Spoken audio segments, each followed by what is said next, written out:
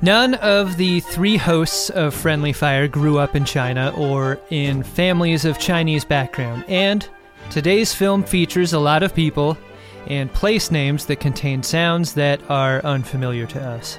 I say that just to make sure it's understood that if we pronounce anything wrong on today's show, it's because we're bad people who tried to be wrong because we like getting corrected on Reddit.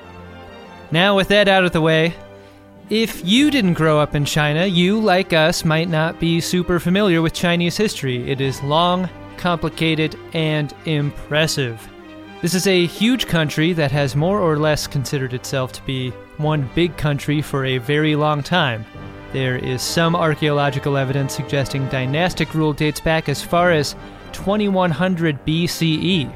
Now, the dynasties controlled most of what we now consider to be the borders of China, but occasionally in this long history, China has not been a single country, but a collection of states, which occasionally went to war with each other. And wars are the things that movies get made about, and then we talk about it on Friendly Fire. Literally all of Chinese history has been leading to this moment. Now, today's film is about the dawn of an era called the Three Kingdoms. In 208 CE, Cao Cao, a bigwig in the falling Han Dynasty, tried to obliterate any military threat to the continued unification of China by bringing a 200,000-man army down the Yangtze River to crush two allied warlords who were not on board with the way Cao Cao was running the country. It's simply the story of how the allied army, just 50,000 in number, were able to repel Cao Cao and create an environment in which China was separated into three independent states. This is a John Woo film from 2008 CE, so you're not going to be surprised to hear that it is big, stylish, and exciting. Woo is the master Hong Kong filmmaker who came to the US to give us beloved classics such as Broken Arrow, Face Off, and not to mention Wind Talkers, which is on the war movie list, and Hard Target, which is not. In setting out to depict the Battle of Red Cliffs, he returned to China and amassed an enormous cast and $160 million in order to make a sweeping two-part epic spanning nearly 5 hours in total runtime. Now, what we watch today is not quite what was released in China, because what we have in the West is what was easiest to access. It's a cut-down of these two installments that was released as a single film, with the comparatively humane runtime of about 2.5 hours. That means John will only have to refill his tub twice to get through this film. It's a film that will really put Friendly Fire through its paces. We're watching a culture grapple with its own history from a contemporary standpoint. And what does it mean that John Woo, a director from Hong Kong, which at the time of this recording is experiencing a political backlash against the totalitarian government of mainland China, is making a film about the subdivision of China? Surely the censors from the ruling party of that country wouldn't permit the financing and release of a film that they felt was subversive or seditious, so how does this period, deep in the ancient past, fit into the way modern China thinks about itself? And how China would like the rest of the world to think about it? This film was a giant hit, and not just in China. While its US box office numbers were measured in the hundreds of thousands of dollars, the worldwide gross was a massive $250 million. And China is really starting to make an intentional push into the international market with film. So don't think this is just a Chinese film for a Chinese market. We'll do our best to address all of that, not to mention all the cool ancient battle tactics the film depicts. From repeating crossbows to troop formations, this film really has it all. And we can't wait to get into it. Truth and illusion are often disguised as each other today on Friendly Fire, as we discuss Red Cliff.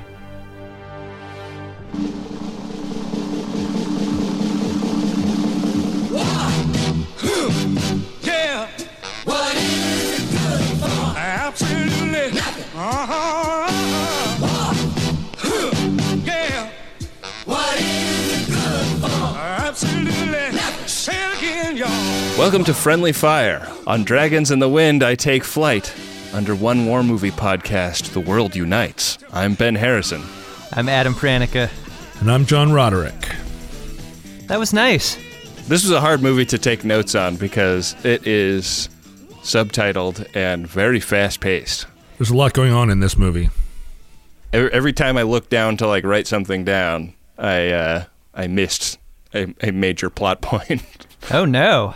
Yeah, I had to rewind a ton. It was a 4-hour movie that was cut down to be a 2-hour movie, and still they cut there were over 2 hours out of the two movies to make one movie. Still, there was a lot of time where it was like, I feel like they could have shaved this a little bit.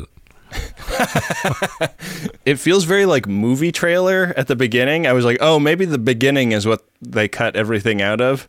But the midpoint is actually kind of the midpoint in the two films. Like I think the part 1 ends before the biological warfare attack starts. So it is an epic movie. It is an epic movie.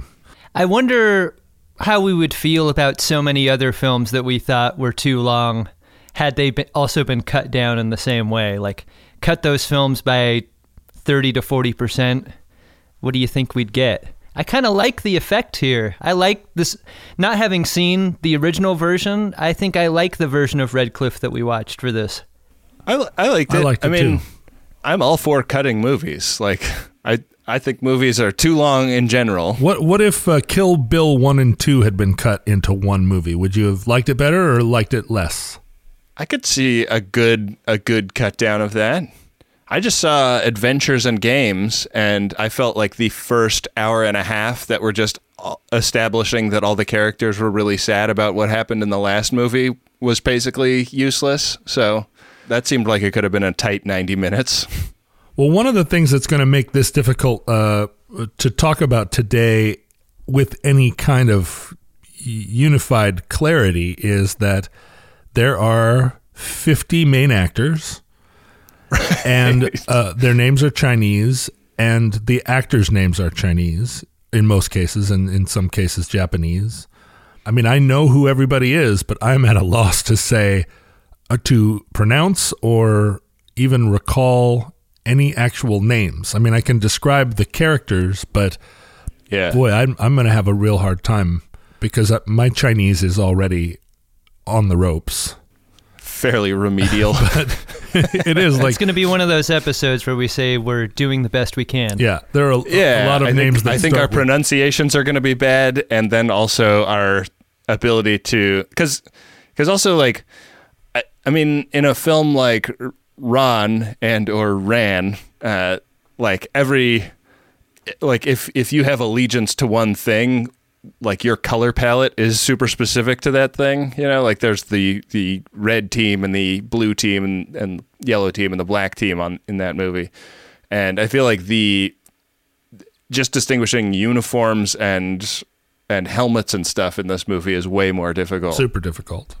Three of the four, main generals all have names that start with ZH. And we could do an hour and a half of me just trying to figure out how ZHO and ZHU and ZHA are different from one another.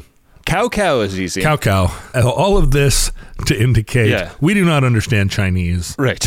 Even fundamentally. Yeah, and I wondered watching this because this is the cut down westernized release of this film, and every character gets like a really major intro plate where they, their name and their job title are up on screen next to their face, which was their helpful. Win-loss record. Yeah.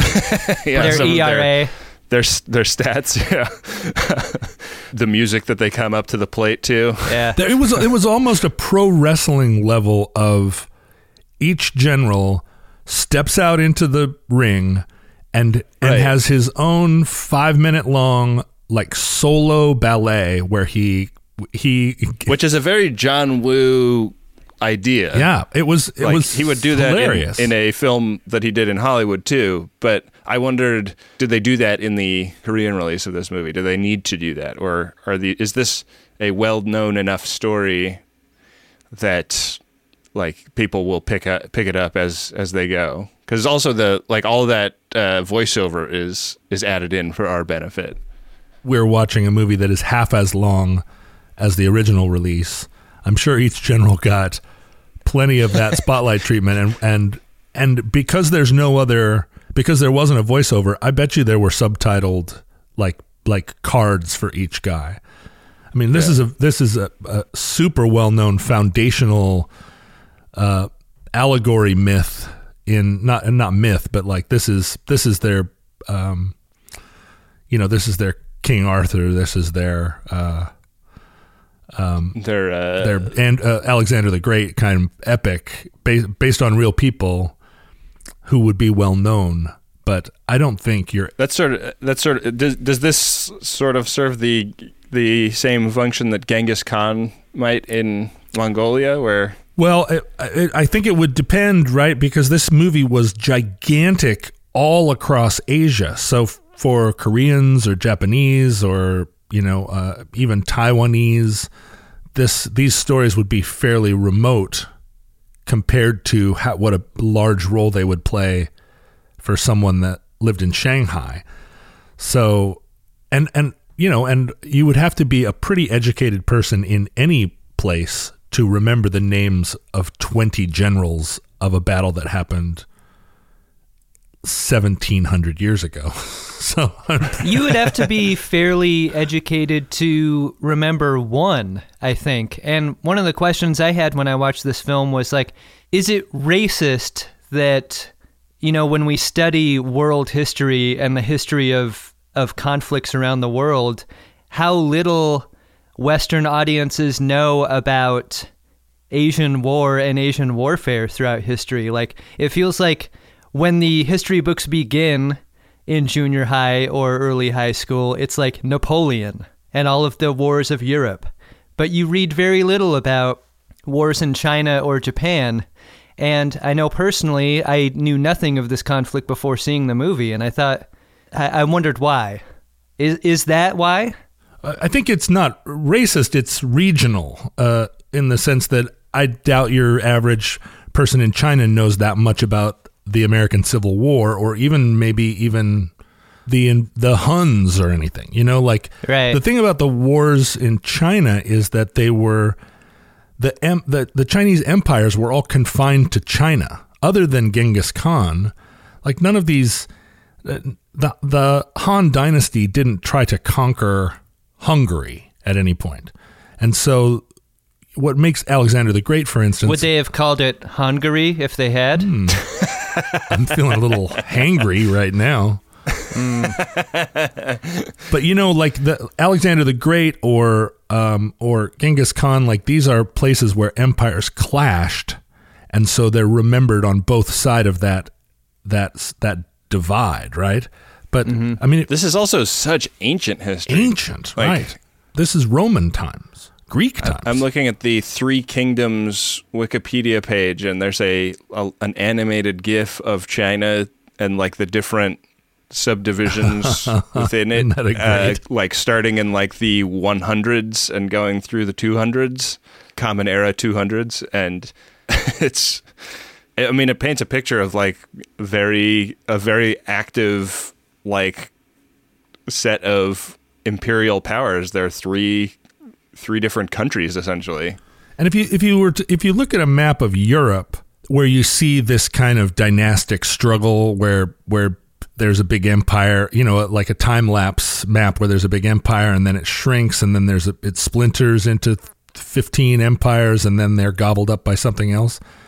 That's happening in Europe in medieval times, but we don't even know what was happening in Europe in 200 AD. It was just barbarians and unchristianized German tribes like we were...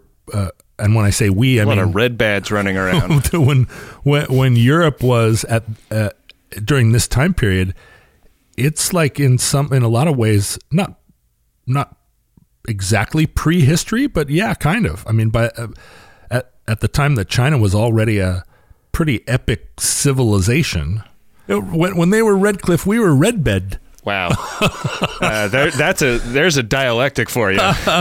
是战是和还行。子敬。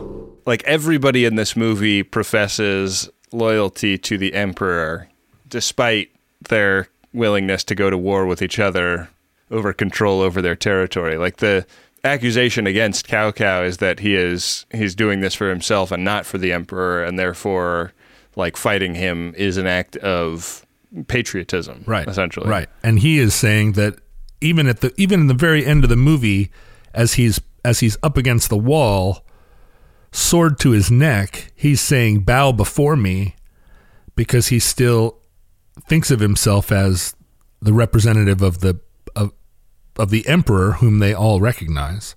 But that emperor is completely ineffectual and has no, I mean, it's just symbolic, and everyone knows he's symbolic. He's got that beaded curtain in front of his face, you know. Right. How seriously can you take a guy like that? Hard to even see through it to know what he's doing. Yeah. What's he doing? Smoking reefer back there? Like, the story is so old, but the idea of a general controlling his emperor in this way and pitching the idea of a war of adventure the way that Cao Cao does, it like, you see this throughout history, right? Like, Cao Cao's reason is that these people to the south are people that we have not subjugated for whatever reason. Don't you want to go for blackout bingo? Like, that's it. Like, there's no other reason than to just do it for doing its sake. These people haven't done anything to them. I think it's also that they're always trying to recapture past glory. These southern tribes aren't just something they recently encountered. It's like, that used to be part of this, and that belongs to this, and like I didn't understand from this, and I don't understand still, like, how the warlords and the emperor maps over to kind of the prince, duke, viscount world of Europe that I also don't understand very well. It's all just like fancy terms for guys who got a big army and took over a bunch of shit. Right, guys who are running some area. Viscount is just a thicker king, right? It's better for lubricating an engine. Right. You don't get thermal breakdown with the Viscount on the throne. I recently found out that my wife would prefer to be with a thick king, so... Anyway, once we get into the movie, once it's established who the baddies are, then it becomes like a political thriller and like a total war movie. I mean, everything about this is a war movie. It's everything from the generals in the tents with maps, like discussing the tactics that they might employ for a upcoming battle, down to like the guys on the ground actually putting that battle plan into action. There's not one soldier, and I think I read that some of the stuff that got cut out, at least of the second half, when the princess, like Princess Spy, when she's over disguised as an enemy soldier and sending messages back with her carrier pigeon, apparently she actually developed a friendship with one of Cao Cao's soldiers. And we see at the very end of the movie, she's kneeling on the battlefield, kind of mourning, and it's a little bit like, right, why are you so sad? Yeah, unclear. She's kneeling on a field where 300,000 bodies are on fire, but apparently you're like, but this guy, you're bent out of shape about this one guy. Apparently, everything else about that guy got cut out, but they left in that scene of her mourning his death. So, other than that, there were 1,500 extras. Like, the Chinese military provided 1,500 soldiers to like build all the shit and then play extras in the scenes. I mean, a movie like this where you have real live extras in that quantity is so cool. Yeah. It's so cool. You have men everywhere, and it's rad. This movie makes the case that the generals are way better at combat than normal soldiers. Like, anytime one of the generals like gets like down off of his observation platform or rides his horse into the fray, he's taking out like dozens and dozens of guys at once, while like normal soldiers are, you know, like, and I wonder if there's some truth to that. Like, do the nobility have like very advanced combat training that they, you know, are raised with, and therefore do actually stand a better chance in a close quarters sword and spear battle? It's the whole philosophy of the knight, the fact that they're born into military families, that they train from a young age in combat. You see this depicted a little bit. You see Zhao Yu practicing his sword fighting in a couple of scenes in this film in the off time. Makes me wonder if the nobility has that time while the rest of the troops are busy building their encampments. They don't have time for those things. Traditionally, maybe, and this is something that we have covered tangentially in this show since the inception, the idea that fighting prowess is connected to, or maybe even synonymous with, virtue as a male quality throughout history. Right. So honor on the battlefield and just like fighting strength and skill are all, it's the justification, and it's the justification for a feudal society. Why would a duke be in charge of all these other people if he weren't superior in every way? Right. It's one of the reasons why I'm so against the social structure, is that I have no fighting prowess and therefore could never advance in and therefore in no such a virtue. society. Yeah. Yeah, and I think a lot of those traditions we have mapped onto money making and followers. Yeah, followers, right? Exactly. Or prowess at a keyboard or prowess on a joystick, but it's not hard to map joystick prowess to sword prowess, especially if you ask a joystick jockey whether it maps. And then he tips his trilby hat and scratches his neckbeard. And rides away on a white steed. But what I really like about this movie is that character of Zhu Lang, who is You're really advisor. going for it, aren't you? You're going to Zhu Lang us, and I'm just going to be I'm huffing your tailpipes here. 这倒不能。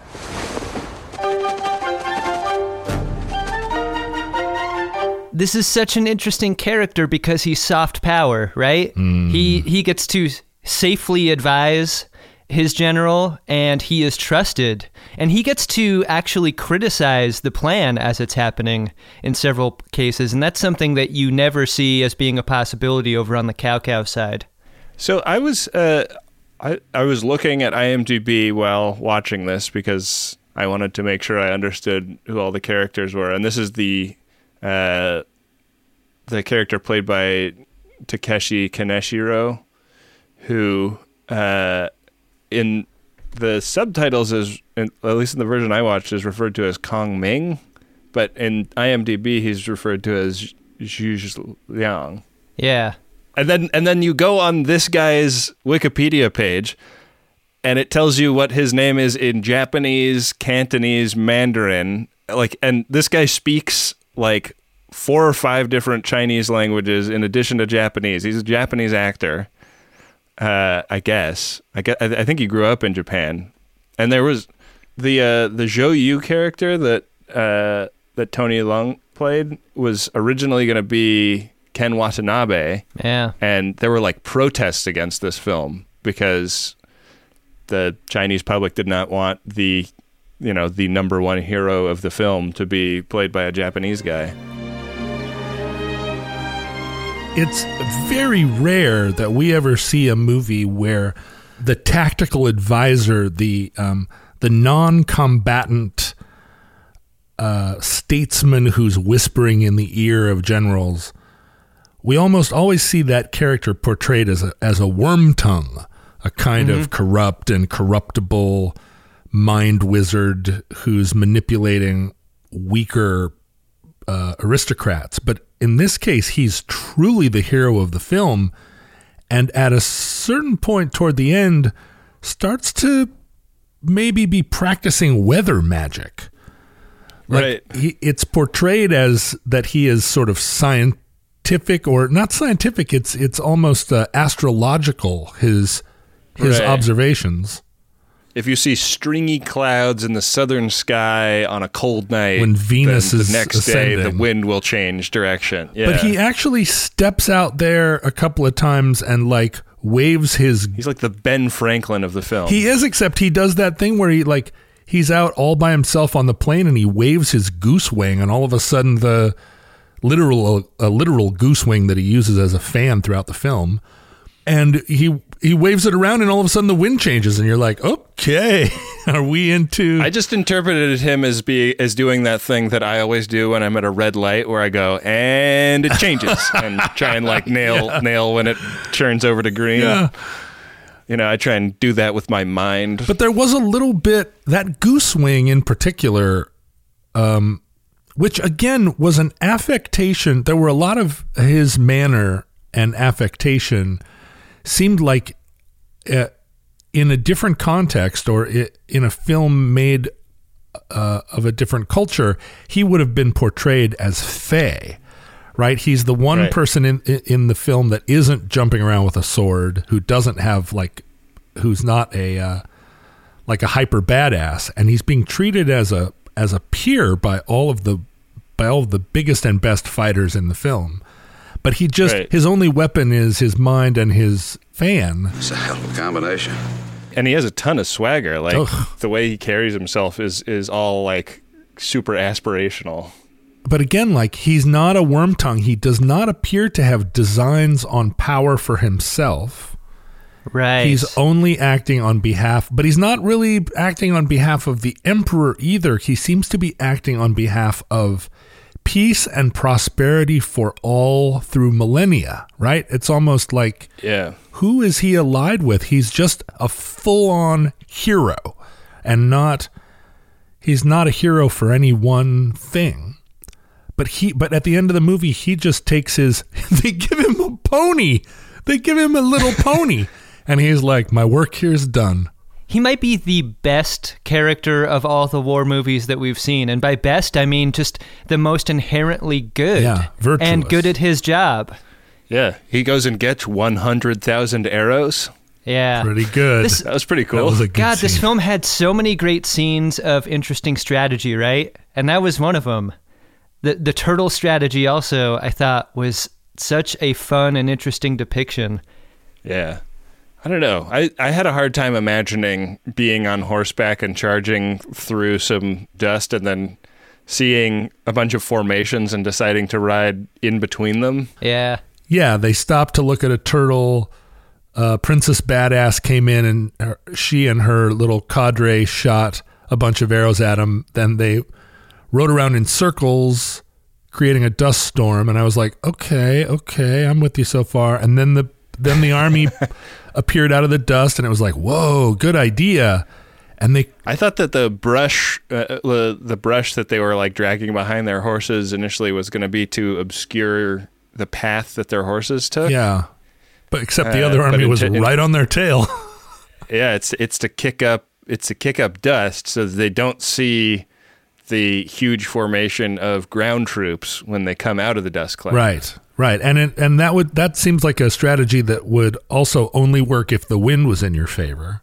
But then, as soon as they charge into that turtle formation and start riding their horses around, and they get kind of closed off in that circle, I had no idea who was who or what was what. I came out the other side of that battle kind of baffled and really focusing then on trying to discern whose flag was whose helmet was whose.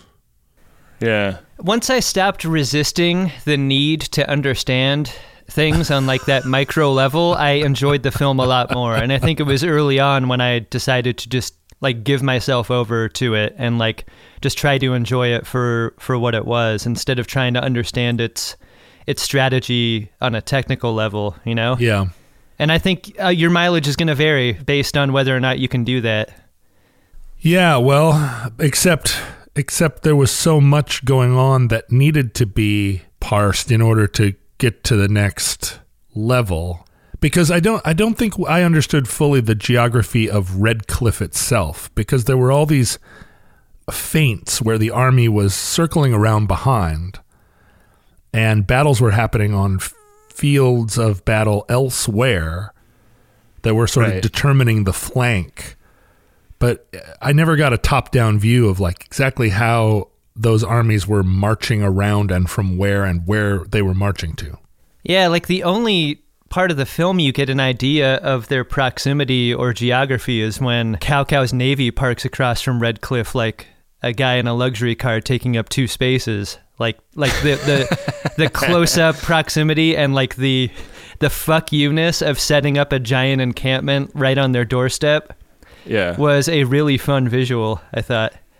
I mean, they do a great job of establishing that by having a dove fly like clear from one camp to the other to show like every detail of what is set up in between them. Except only on the water, though. It never goes Right. up around these back roads.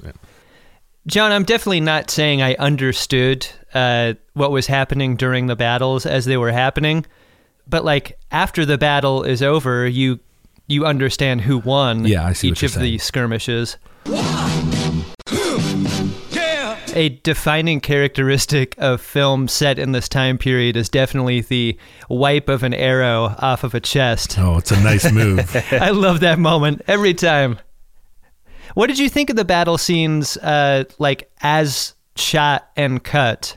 Not about like who won or lost each battle, but what did you think of them in terms of, I guess, their violence and the strategy depicted? I thought, like the arrows, especially their number and their sound was scary and effective.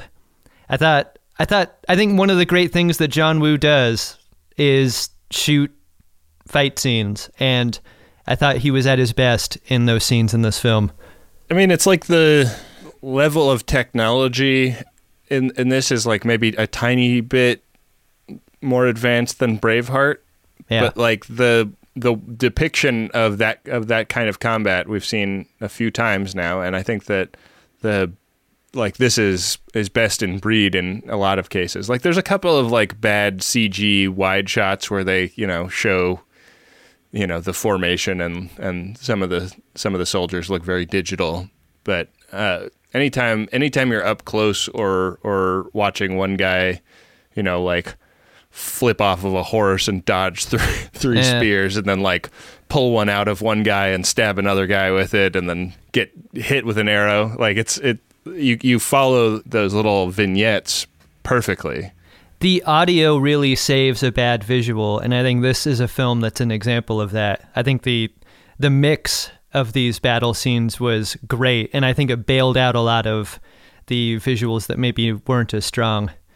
John Woo was very upfront about taking liberties with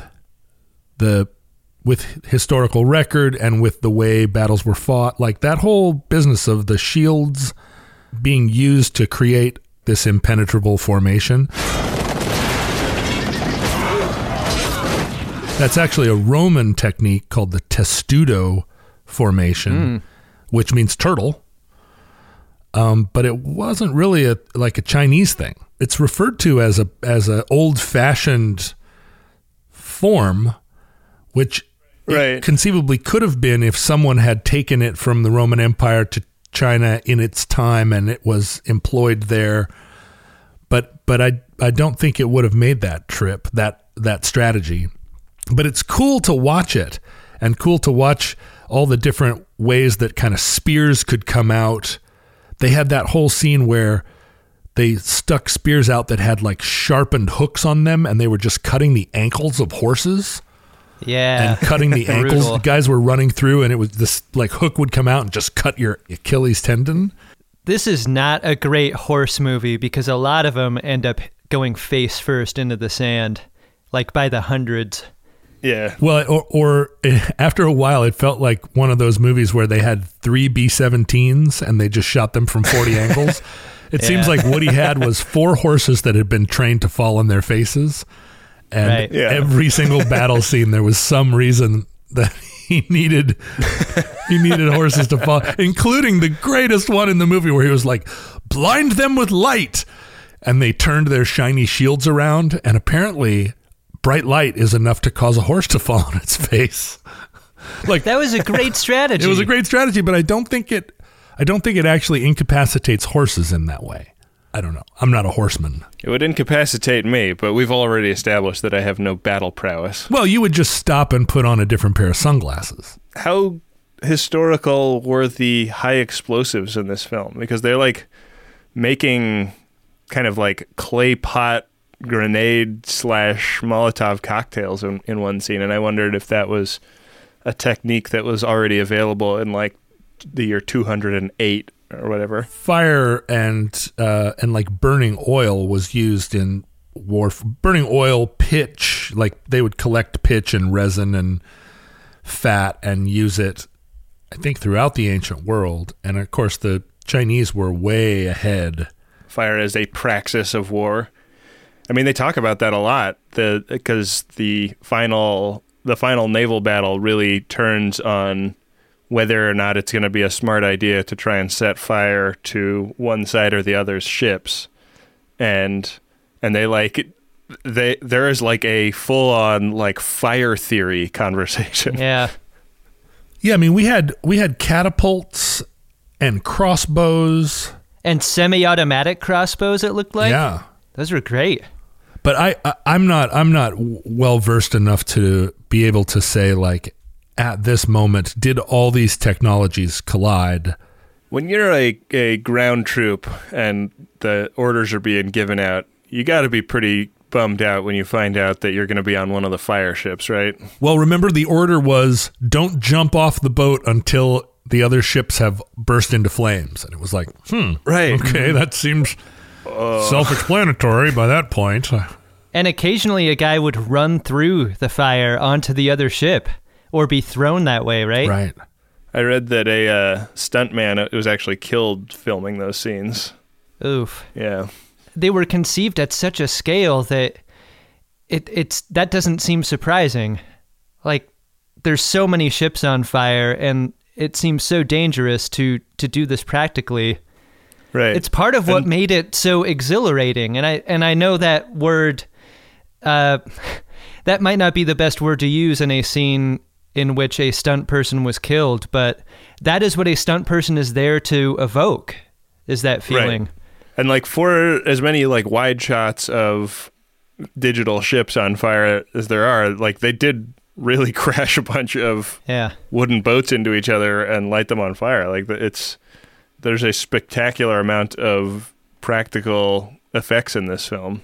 I love how it shows you what a little bomb does before ramping up to a big one. Like, if all this film ever did was show you the big booms, it would be fun and spectacular. But that scene where they're experimenting with the size of the ordnance and that general is like, bigger still. And then he finally like gets the whopper and just stands in the middle of it. I like the ramp up to that. I did too. Yeah. He turns around and his eyebrows are all burned Yeah, up. it's all like, yes, more. For a movie that is an epic, and this is a foundational epic for the Chinese, and I think we should in a second maybe talk about how it is, how this movie kind of serves a nationalistic purpose.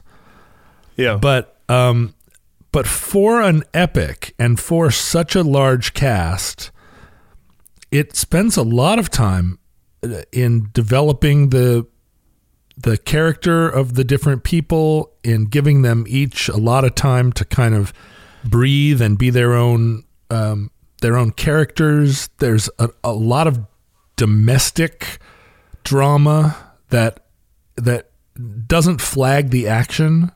Like a lot of epics like this, when we're not on the battle scene, we're bored.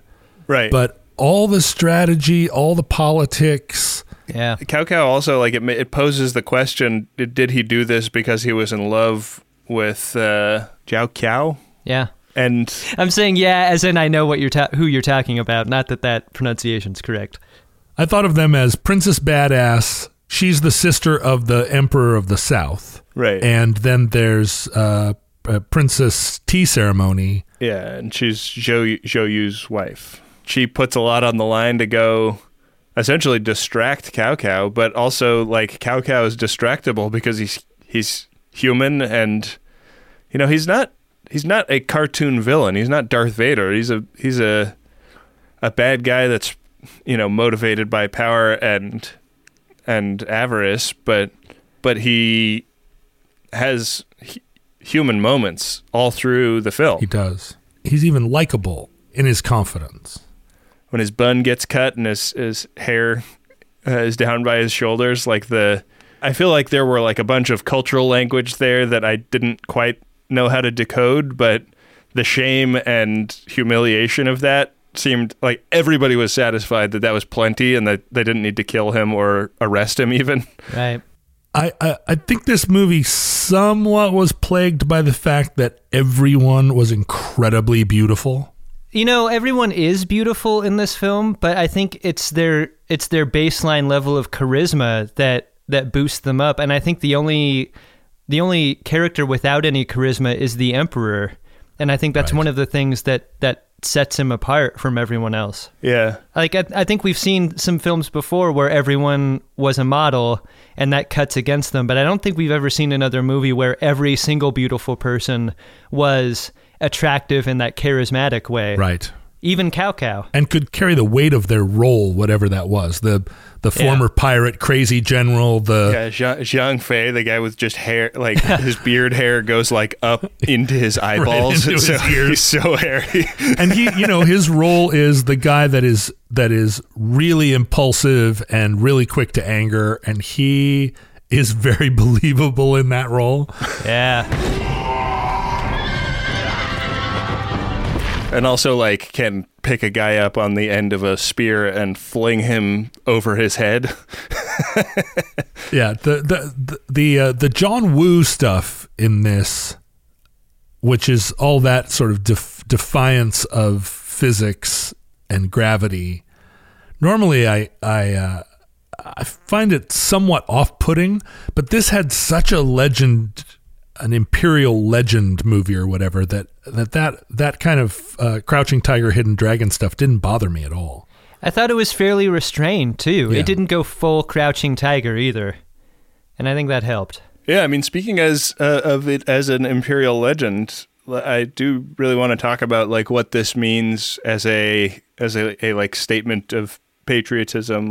China has a culture that is in a lot of ways comparable to the U.S. in terms of thinking about itself as the greatest country, and yet there's this other aspect of it that it's also an ancient country, and I feel like there's a very intentional element to this film of nobody is a traitor in this movie to the emperor. Nobody that's breaking away in their own country is doing it because they're disloyal to the emperor. It's that they're disloyal to Cao Cao, who they see as a usurper. The fact that the Chinese government was involved, provided all the soldiers, and that this was although John Woo is a Hong Kong filmmaker, there was a lot of Chinese involvement. Yeah, and I think it was shot largely in Beijing. Yeah, they're not going to do that if the movie doesn't tell a story that, I don't know, supports a theory of Chinese continuity, right? This is a patriotic movie ultimately, and right. There's no outside empire that they're in conflict with. It's all kind of elucidating how China became China, and these are heroes in their pantheon. And they're all portrayed, even Cao Cao, the enemy, is portrayed as a person of integrity. He's power mad in the wrong way. And this is the establishing war that kind of defines the Three Kingdoms period, right? We come out of this war and we have the Three Kingdoms, which don't last that long. No, it's a few decades and then it's one big country. Right, but the Three Kingdoms era means a lot in China. And outside of the province of the plot of the movie itself, this is a Chinese-made major motion picture, a huge, sweeping epic that formerly was only possible if you had Mel Gibson on board, or, you know, this is like a Hollywood level picture. And that itself is kind of I think when it opened on screens all across Asia, it was a watershed moment. There's the soft power of American culture that it spreads all over the world via our films and television and music, and, you know, like our culture finds its way everywhere via our creative works. And I feel like there's like a conscious effort on the part of China to become a competitor in that. This is a movie of like Chinese people making art for Chinese people, talking about a Chinese thing, but it has also like been repackaged and sold elsewhere. Like this had a bigger opening weekend in South Korea than The Dark Knight, which it was like up against at the box office. I wonder, like, when this movie opened in Korea, was it dubbed in Korean? Were they also watching it with subtitles? Like, that really affects how you watch a movie. And when you're watching a giant epic, yeah, this is such a visual film, and having to like look down from the sweeping vistas of 1,500 guys in costumes running around, hitting each other with swords, to like read some dialogue it does compromise the experience to some extent. 曹操虽领大军，但一半以上乃是降军。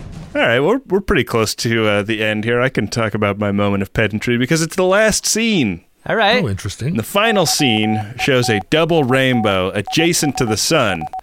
It is impossible to view a rainbow unless the sun is behind you. Ouch. Fake double rainbow. Oh. All the way across the sky, huh? I was not crazy about that last shot. It just like the most digital looking shot in the film. The horses kind of riding off and the fake mountains in the background. I was like, you know, like there are a lot of really spectacularly beautiful places in China that you could get a couple of horses and a camera to. just do that. You don't need to build it in you know, ray tracer 3D or whatever. I mean, the use of digital effects in this movie I did not find off-putting. Obviously, there are a lot of digital effects, and some of them are quite noticeable. But if you're going to burn 200,000 people alive on an epic flotilla of ships, you're better to do that to digital people. Right. You're gonna have a hard time doing that in real time. But they did build enormous sets, like fantastic sets. There's a Ran level of set building and subsequent destruction in this film. One of the last scenes is maybe the most apt example of that the burning of the fort at the very end, and that wide shot depicting it and the people walking away from it, like seems like it's pointing finger guns right at Ron as an inspiration. Totally. And because it's John Woo, you know he's using 2 finger guns because he's John Woo. And he's flying backwards in slow motion. Uh-huh. I imagine that Ron casts such a long shadow over John Woo that he's been, you know, wanting to create his own Ron from the beginning.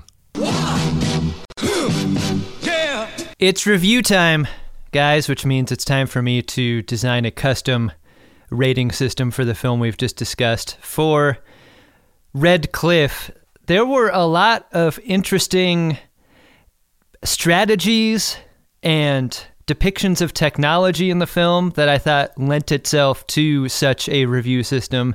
And the one that stuck out to me maybe most was the utility of the straw boat flotilla. This idea of a larger army fighting a smaller army, and that smaller army having to kind of Rocky Balboa like absorb as much damage as it can in order to weaken its greater enemy into losing the battle is something that I can really get with. And I think a lot of my favorite war movies are stories of these underdog groups of people against legions far larger than theirs. And this straw boat was, and the deployment of the straw boat was so amazing. And like in a different movie, I think it would be absurd. But the way that these sequences were shot and cut together, the way that these boats look at the end, the way that they begin to list and then have to turn around to absorb the next volley in order to straighten up. They're so heavy from having so many arrows on one side that they have to balance it out. The porcupinification of them by the end, and then the dawning realization to Cao Cao of what exactly took place in the aftermath. Like, the straw boat strategy is one example of a couple depicted in this film of like really, really unique strategies that Zhao Yu came up with. And I really love these moments, and that one in particular. I think the movie itself, I think one of the best compliments I could give it is that it makes me want to see the longer version. I think we talked a little bit about during the beginning, like we were guessing at what was cut out. And that's hard not to do in a film you know that you're getting only a piece of. There's apparently a whole tiger hunting sequence that's not in there. Yeah, I think that means a lot in how much I like it. You never lose the energy of the film when you're not in battle. And I think that also says a lot about its quality. I think not only do you get the strong main characters, but you really get interesting female characters in this film. And I think the Sun character particularly, the girl who wants to fight, then gets laughed off and then is like actually instrumental in their victory, I thought was super interesting. We didn't talk a lot about her. And also Zhao Yu's wife, like her bravery at walking on over to Cao Cao's and making him the tea that ends up, stalling him in time for the winds to change. Like, these characters were vital in the success of who ends up winning in the end. And I don't know, I think all of that really adds up to a movie that I liked quite a bit. I am predisposed to liking John Woo films, so I went in thinking that I would enjoy it. That isn't to say that there weren't some things that could probably have been better, but as it was, like 4.5 straw boats. I really like this movie a lot, and I do want to make time to see the full 2-part version. It should be seen. Go and see it. I think it's only available on DVD, but it's out there somewhere. I have a video store in my neighborhood. I'm gonna go get it. Weird. That is weird. My review or the last video store in Seattle? The fact that you have a DVD player and are prepared to go rent a DVD and watch it in 2 parts is weird, yes. So says John Roderick, the tub man. Yeah, I watched this film on my phone in the tub. Way to criticize how I watch a film. I watched this movie on my phone at a stoplight. The way John Woo intended. How many boats, guys? I think I might differ from you in the willingness or curiosities to see the full. I think it's 140 minutes that are cut out of the 2-parter to make the 1-parter. They cut out an entire platoon. Yeah. But I'm really glad I saw it. A movie about a time as far back in the past, about a culture as different as this, has a lot of interesting challenges to make. And one of those is just that, like, the society it's depicting is almost unimaginable to us. Like, one element of this movie is that Kan Ming convinces Zhou Yo to become involved in the conflict via a duet. Yeah. And the music that they play is so weird, and like I've never heard any music like it. It's very like atonal and percussive, even though they're playing it on a stringed instrument. The dueling Gaqueen scene between the two was awesome. It almost seemed like a joke at first. Like, these are a set of sounds that I feel like I could probably make if I sat down to this instrument. Like, it just seemed like so surprising and different from what I was expecting, and I felt like that was the one nod to like how fundamentally different this society must have been. But yet, like, John Woo knows to make a movie that is fun to watch, and he knows how to achieve that, and he achieves that here. And as an example of a war movie that is like almost perfectly suited to this podcast, I think this is right up there, because you get all of the like battle tactics and strategy, and you get to see it executed. You get to see like where some of those ideas fail, and it's all told just like a really well put together piece. So I'll give it 4 boats. 4 boats. 4 boats. The old 4 boats. Yeah, I was extremely confused by the music they were playing on those instruments. Right. Like there's no recordings of ancient music, so it's hard to know what they might even be basing that on. Made me yearn for more. I mean, that's definitely not, if you see somebody playing one of those out in the world now, they're not doing that. Zhu Long does that awesome thing where he's like, I haven't played in a long time. Like, I don't know if I'm gonna, and then he plugs in and just like shreds. Well, I do not go into John Woo movies super predisposed to them. I was worried that this was going to be like a Falun Gong ballet a little bit in like the pinks and purples. You thought you were going to be the only person that has ever attended a performance of Shen Yun. You see posters for it in pretty much every coffee shop. That's right. Yeah, get your tickets now. Only $80. And the opening few scenes of the movie didn't dispel that fear. There's a lot going on. We're introduced to a lot of characters right away. Some of them are given what appear to be superpowers of fighting and jumping, and it didn't look like there was going to be a lot of plot. You know, the first 20 minutes of the movie, I was sort of like, oh, is this just going to be like a karate movie? Yeah. But then the movie really settled into, I think, an enjoyable and admirable pace. They covered a lot of ground. There were huge set pieces. And I think most importantly, we were cut in on the strategy and the strategy sessions of every one of these set pieces. So they weren't, they weren't given to us as fait accompli. Like Adam said, that scene where they were throwing firebombs at a rock wall, testing them out. The knowledge that we gained in that moment helped us later, where you're wondering now exactly how is this all happening, and then you're like, right, the firebombs, and the movie did that for us many times, but it never felt pedantic. It always, because the training sequences and the strategy sessions were interesting in and of themselves, and so. This is a great example of a war movie that doesn't star William Holden, but is like, I think you watch this movie, you're inspired to learn more about the history of China. You're inspired to just sort of appreciate the quality of the films that are being made now in Asia. The acting was, I thought, above bar, and I was just really taken by the charisma of almost everybody on screen. I mean, I think this movie would have been a lot more boring if the acting was more wooden.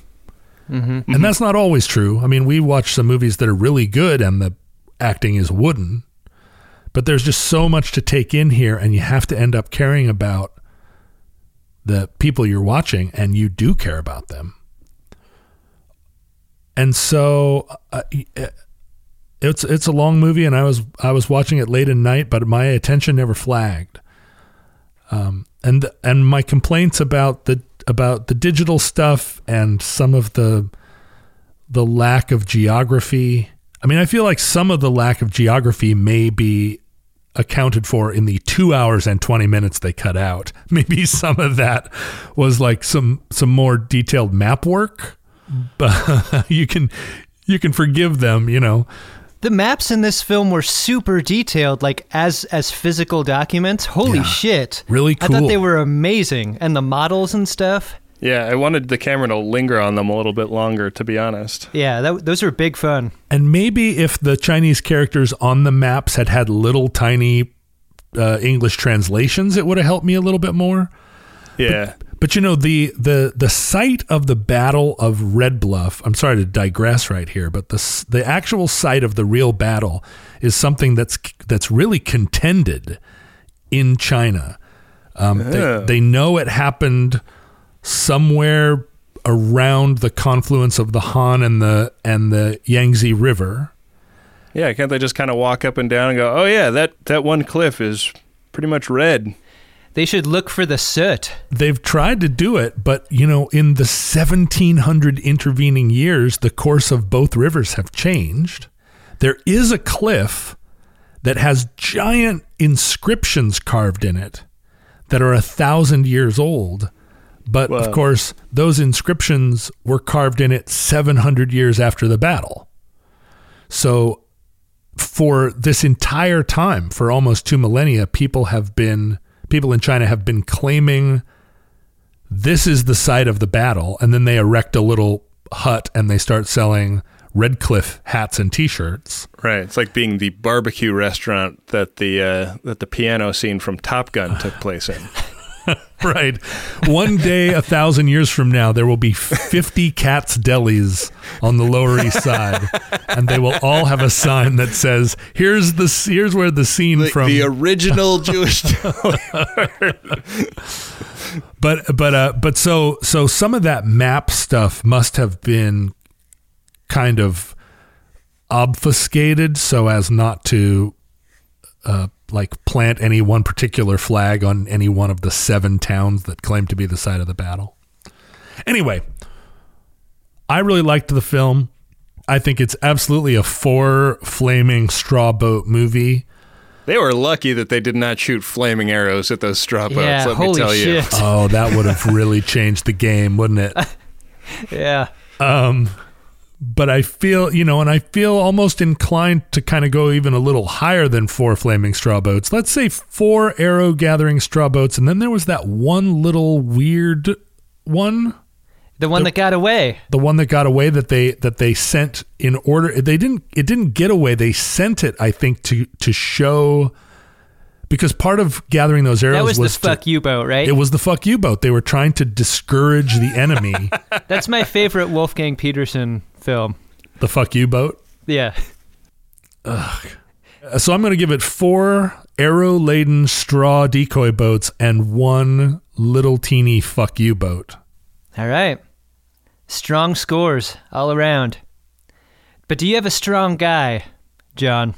Right at the end of the movie, when they're all confronting Cao Cao at the gates of his castle, we've gone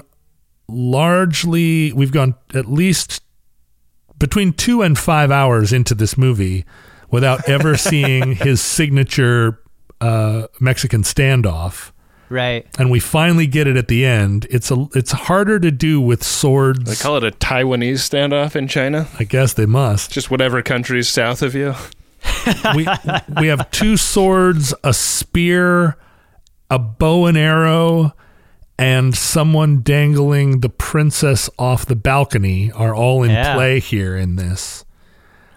And it's a tense scene that's made more tense by the fact that Cao Cao is still kind of making a reasonable case that actually they should surrender to him.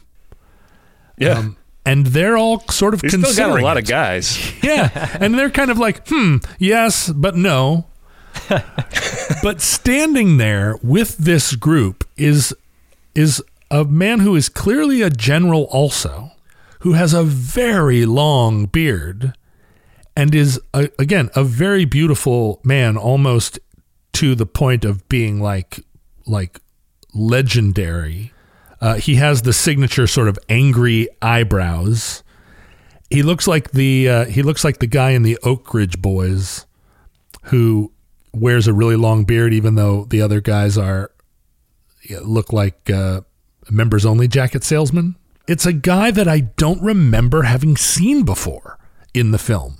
Anyway, he just appears out of nowhere, and in this final scene, he kind of plays... They cut to him for a reaction shot several times. He's on screen more than you would think if he was just a background actor. And I don't know... Maybe he's got a big part in the longer version. Yeah, it might be. It might be that his whole part of the movie kind of got cut out. But anyway, he was just standing there kind of... He's tall. He's taller than your average general in this movie, and he just has this like Gandalfian vibe. And in a movie with a cast of 2,000 people, he jumped out of the screen at me for his... He just had that combination of... He looked fierce, he looked calm, and I wanted to see a movie about him. What has he been doing this whole time? So maybe I do need to go over to Adams. We'll rent the DVD. All right. We'll get some Thai food. We'll spend 4 hours with Adam's wife kind of walking into the room with really strong heels. Clop, clop, clop, clop, clop. How's your movie? Clop, clop, clop, clop. Super mad that he and I are down there. Didn't you already watch this movie? Clop, clop, clop. Well, it's like Mr. Rogers said, look for the Gandalfs in any John Woo film. That's a good guy, though, John. My guy is the... this poor messenger sent from the Southlands. I don't think he knows he's carrying a blank scroll. No. And when guy. that is unfurled and you see the look on the messenger's face and he knows... Why did they even ask me to do this? He's like, we know that there's dove technology. A dove could have transported this blank scroll and saved my head. Yeah. Like it's kind of a dick move. That moment sucks. And I think we've all been there. The moment where you realize that you are the messenger and the messenger is going to get shot. That's tough. And so that's what makes the messenger my guy. What about you, Ben? Speaking of General Gan, in the scene where they're attacking the wall, there's a guy that gets hit in the leg with an arrow, and General Gan like runs out and grabs him and is dragging him to safety, and in dragging him to safety kind of presents this guy as a further target for the archers, and he gets hit with like 17 more arrows. Oh man. Seemed like the only dude that was ever drugged to safety in this whole movie, or dragged to safety. That guy got totally pincushioned. Yeah, that was he's probably like, thanks dude, thank you, because I was definitely not gonna get hit with those other arrows if I had just lied here. Wow. So that was I just kind of figure that's kind of how I feel most of the time, right? Yeah. I guess we do have to pick the next movie. You guys don't have a die there. I ordered one, but it hasn't come yet. I have okay. a 120 sided. I have my special die right here. Okay, you want to give it a roll? Yeah, here we go. Ready?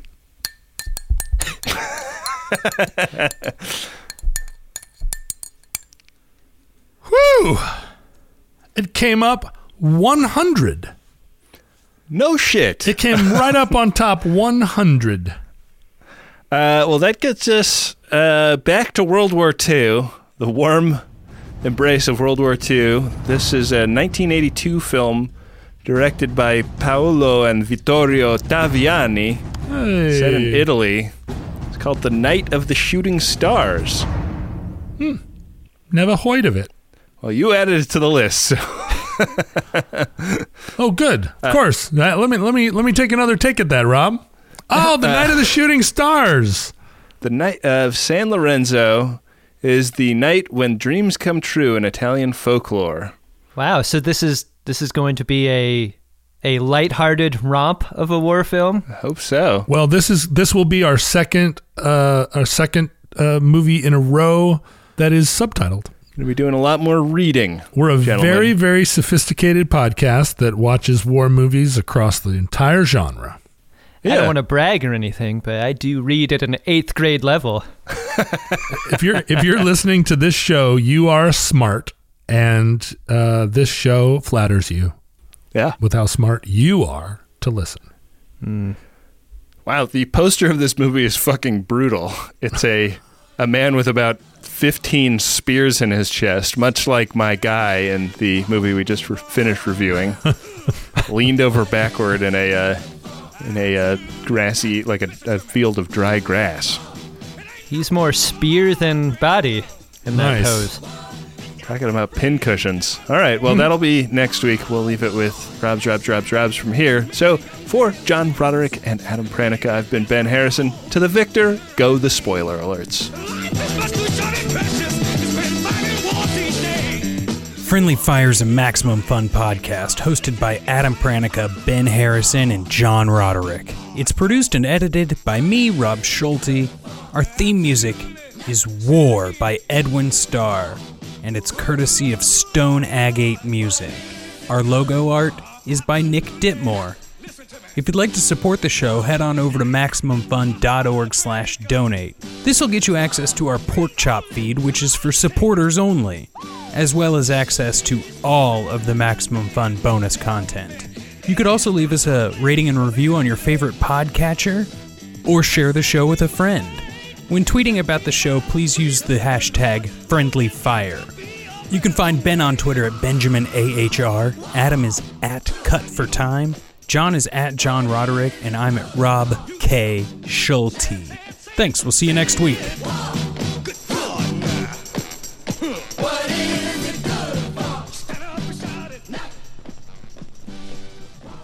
You know where else you can find out about the fall of Han? Little film called The Force Awakens. Right? MaximumFun.org. Comedy and culture. Artist owned. Audience supported.